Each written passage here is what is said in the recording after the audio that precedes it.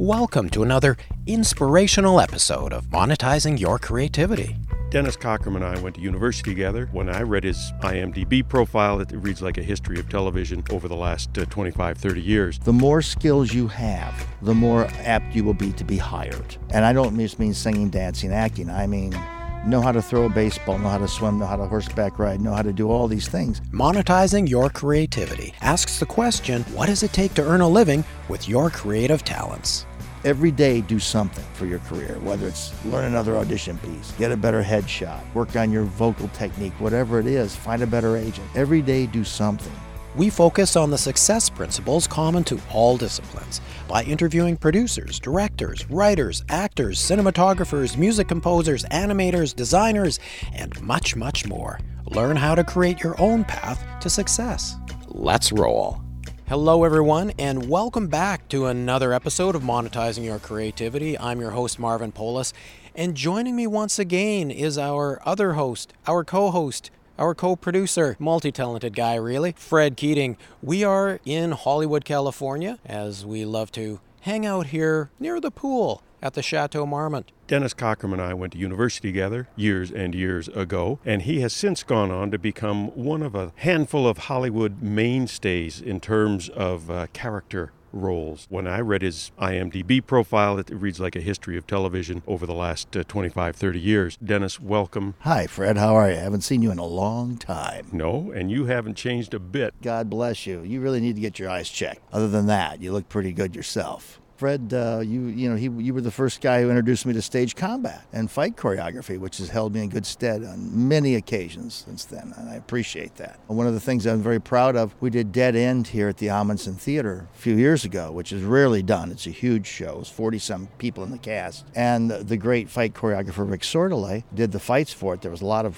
violence in the play, but he chose me to be his fight captain, which I was very proud of and gave credit to you for that, because I would never have gotten that job without your training. And the first 4 seasons I did on Shameless, I was a guy who was fighting somebody all the time, and I never had to use a stunt double. They had them there ready, but I said, I think I can do it. I got beat up a few times, but it came out all right. So for the benefit of our listeners, I mean, this is stuff that you actually learn in school? I took a 16-week course with the U.S. Navy's master fencer, and he took a handful of us through the history of weaponry, from Greek swords to the short Roman things to the dagger and rapier of the Elizabethan times, right through the whole gamut. And it's one of the 2 courses in my life that I've ever been top of class. I don't know why I had an affinity for it, but it worked, and it's been a stream of revenue ever since. We did a show for the Children's Theater, actually. It was on Eugene O'Neill's In the Zone, and we traveled it to schools, junior highs and high schools. And one of the major parts of it was this huge fight that Fred choreographed. In the script it says, this guy enters, they struggle, he's subdued. This went on for 5 minutes. I mean, we were using mops and pails, and one guy got kicked in the groin twice, and it went on and on. And Dennis, I took a look at your demo reel on IMDb, one of the fight scenes, as a matter of fact. You know, you play some tough roles, right? Yes, that's the movies, by the way, too, which is still the same premise. It's a little easier in some ways because you don't have to provide the sound effects. We would have to make our own sound effects on stage, obviously, Fred. But on film, you just throw a punch and you miss them, and then they put the sound effect in later. But the last episode I did of Shameless was a big barroom brawl, which I'd never done. And that was great fun. And it involved bottles and chairs and all of that. And it was all fine, except they had so many glass bottles made to hit me in the head with. They're going to hit him in the head with this. You break this, my son, in it. He takes a bottle and breaks it over my head. Sugar glass, it's no problem. Because we only have about 4 of those. So let's practice with a rubber bottle in rehearsal. Well, I don't know what we were thinking. He cold-cocked me with this rubber bottle. It was like getting hit with a light blackjack. I mean, it just thumped me. I saw stars. There was a big bloody welt come up on the side of my head. They called the nurse in, took a look, said, well, you probably should have a tetanus shot. And I said, well, let's finish the fight here. We'll do the scene, and I'll come over at the end of the day. She goes, okay. So by the end of the day, of course, they kept adding blood to me, makeup-wise, and getting more and more beat up. And I walked into her office, just a mess, and she goes, oh my God, is that real or is that makeup? I said, it's real. And I thought she was going to faint. Of course it wasn't. But I went home with some aches and pains and some cuts and bruises. You know, they forget the 2 guys I'm fighting are half my age. They would have a stunt double there for me sometimes, but the nature of the violence on that show, I didn't know how they'd ever do it. It's very close. It's handheld camera. It's very close to you. It's very intimate sort of violence. So I really wanted to be able to do it, and I was proud of being able to do it. And a lot of that has to do with Fred's training. You do play a lot of tough roles here in Hollywood. Why do you think that is? And do you think that's an advantage for your career to have really staked that ground? You know, it's funny. It goes all the way back to college. I played tough roles in college often. The show with Fred I was the bad guy in that. I think it has to do with my look. You know, I have a tough mug, I guess, in a lot of ways, and that probably has contributed to it because film and television is so much about the look. You know, I've done far more wide variety of things on stage, I think. You've got the voice, too. But interestingly enough, it works on both sides of the badge, doesn't it? Because in a recent production, you play a cop, and you've played lots of cops and detectives as well. I play a lot of policemen, but they're usually corrupt cops. They're not necessarily nice cops. I played a lot of policemen, a lot of military. I always say my career has come down to cops, colonels, and convicts. You know, for the benefit of our listeners, is there a benefit from monetizing your creativity point of view to specialize in a certain kind of role like this? You know, I wish I could say it was something I did on purpose, and I didn't. It's just they look at you and they say, he's this, he's that. And I would say I have always been chosen as a blue-collar character. Accountants, forget it. I have played every kind of cop there is, from a beat cop to a sergeant to a captain. You name it, I've done it. So because of this, do you find it easier to get the auditions? I know you still have to get the role, but do you get the calls? For me, it's more in this town age. As you get older, the roles are not as plentiful as they were back in my 40s and 50s. Actors my age now, they can find former stars kind of to do these now. Have you had a good agent or agents over the years? I want somebody who works hard for me, and I think my agent does that. I have a manager, Suzanne DeWalt, who also went to Eastern, and she's been my friend since high school. There's no reason I have a manager. I trust her very much. I always say it's like having two people hunting for you. I got one guy with a shotgun, which is my agent, shooting away at everything that's close. And then my manager has a rifle who's pinpointing those certain things. I think he's right for that. It's a metaphor I like to think of in terms of them helping me. In Canada, the agent takes both those roles and also the additional 5%. So it's a 15% commission, but they don't distinguish really. Your agent kind of is your manager as well. But here in the States, it behooves one to have, as you say, two hunting for you. It's very fuzzy now. It used to be quite distinct in that the agent was the one who had to negotiate. The manager didn't negotiate. But since my manager, Suzanne, was my agent for many years, she has no problem in negotiating as well. So what's it like working in that kind of environment with television commercials? Different perhaps than working on a theatrical production? Oh, absolutely. Very different. You know, you do them because a commercial that gets even the bare minimum running, it will probably make you 10 grand. That's great to pick up that in one day's work. So that's why you go and do them and pursue them. And one that runs a lot can make you a lot more than that. And if you get in a series, you know, it's like a long-term sort of thing, then that's really great. I have a friend who was one of the Vikings on those credit card commercials. He was in that forever. It was great. And then what about creatively as well? Do you have an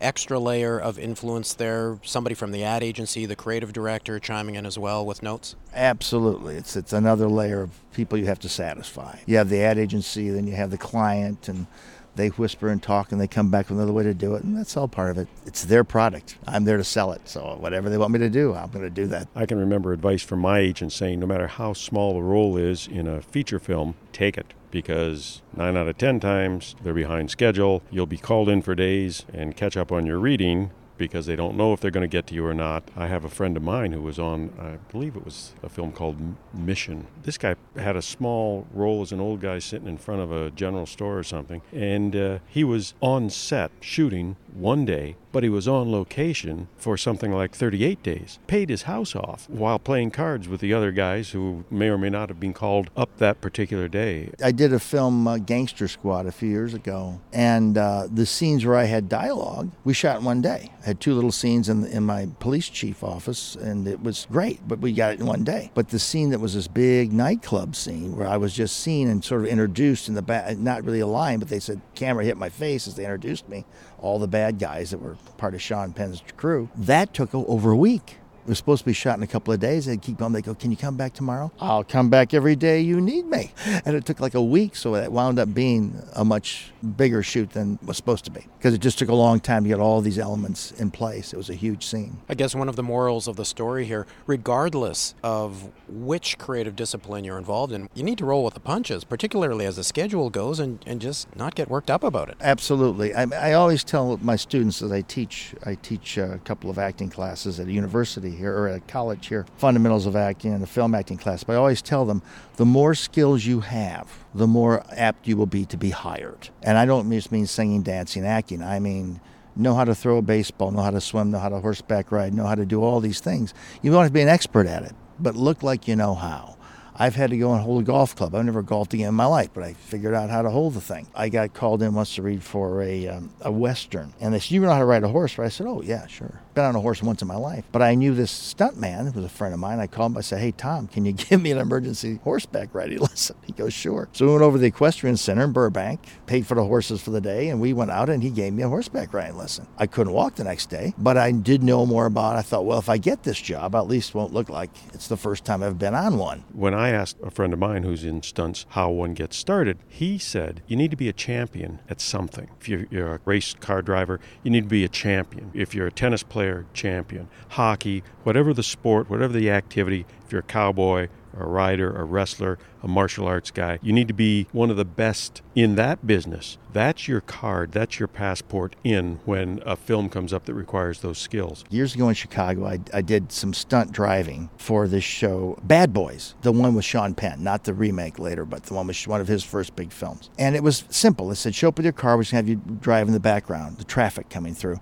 And they had an actual trained stunt driver who would come zipping around us. So that was fine. And then that night, Alan Ruck, one of the actors in it, had this scene where he was shot through this big plate glass window. They didn't seal his ear off. Well, it popped his eardrum. Had to rush him to the hospital. Chicago at that time was really trying to get going with the stunt stuff, and the guy who had the stunt thing goes, hey, why don't you come and join us? I said, I don't think so. Check, please. I think I'd just soon be an actor and talk and not get the chance of having my eardrum popped. It didn't look appealing to me. I'm kind of a wimp that way, I guess. I don't mind doing the choreography, the fights and all that as the character, but to just no, I thought no. I had a couple of close calls. One where I was supposed to dart out in traffic and then be yanked back by my belt by a guy behind me. I wanted to be his best friend so bad. I'm saying, if you miss, my family will miss me too. My very first film thing was I was a stick-up man in a short-lived TV show called Chicago Story. Not Crime Story, which was a good show. This was Chicago Story, which was the last hour-and-a-half drama they ever had on TV. We killed that format. But I was a stick-up guy, and my bit was I came out of the liquor store, I shot Dennis Franz, who was a regular on it. I turned, and the owner shot me, and I had to throw myself against the car and then fall down dead. And they said, now, when you do it, just throw yourself against the car. I said, okay. Now, I had no stunt training,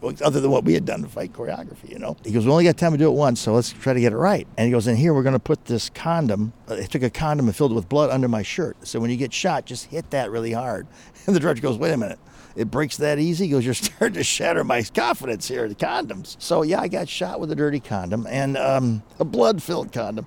So we finally got it all set up, and we did it. And what I didn't know was when I did this, they blew the glass out of the car. It was coming out this way. They were blowing out squibs out of the side of the car. Boom, boom, boom. I had no idea. I'm just a cog in the wheel. And a boom, and down I went face down the sidewalk. We got it in one take. And it looked pretty good. But it's like, wow, that was kind of crazy. And the condom broke, so I was bloody. But the problem was afterwards, I said, okay, we want to now match you hitting the sidewalk. They sweep up the glass and throw it in my face as I was falling forward. And I don't think this is something I want to do all the time as a stunt guy, The glass thrown in the face, have we done that enough? So you've talked about versatility as an actor in other disciplines as well, but I guess you really need to think about where your talents are and where your tolerances are and where you want to draw the line. You need training. You need to know what's going on. Theater's a whole different game, and I love theater. I was trained for the theater. Making that transition was tricky from stage to film because we didn't have a lot of film acting classes in college, Fred. We went to the same school. As you know, George McLeod God bless him, had one film acting class that was quite limited to what he had done around the Detroit area, doing commercials and doing industrial films. So it was valuable, but it was limited. He hadn't done some of the other things that film requires. But I was glad I had that class, and at Eastern I didn't really pursue it there, so it wasn't until I got out of there that I started looking for more film. I was coming out as a purist. I came out of college going, well, I'm going to be a stage actor. That's what I want to be. I want to go do Broadway. And that's great until you realize there's not a lot of money in that. You know, at some point in your life starting out, you go, boy, I'd like to own a couch. Just a couch might be nice. Have a little piece of furniture here. So I guess advice I would give to someone starting out, keep your nut low. Don't owe too much. If you're single, get roommates. Share the cost of that. One of the first apartments I got in Chicago, was where I started, was with two buddies from Eastern, and we shared the place. It was $100 a month apiece. You know, that was years ago. Share the cost as much as you can. Keep your nut low so that you can really give more time to your career and not to the support jobs. Support jobs can take over, and that's always the thing I say to actors, so be careful of the job you get that's supporting. There's a reason why waiting tables and driving a cab are so appealing, because the hours are flexible and you're not tied to it as deeply. I remember my support job, I didn't do those jobs because I didn't have the patience to be a waiter, but I did have at the Shubert Theater at the time, my support job in Chicago, when I hit Chicago, was selling tickets over the phone. Remember, this is before computers. Nothing was computerized. So people would call up, they order their tickets, we'd write it all out by hand, we'd run their credit cards, boom, boom, boom, the credit card numbers, and we'd order their tickets over the telephone. So it was a great support job. And the guy who ran the office, he was an actor. He had done some acting, so he was very tolerant of us coming and going. But they always kept saying, we want you to be a manager. I said, I don't want to be a manager. I don't care about the $1 more an hour.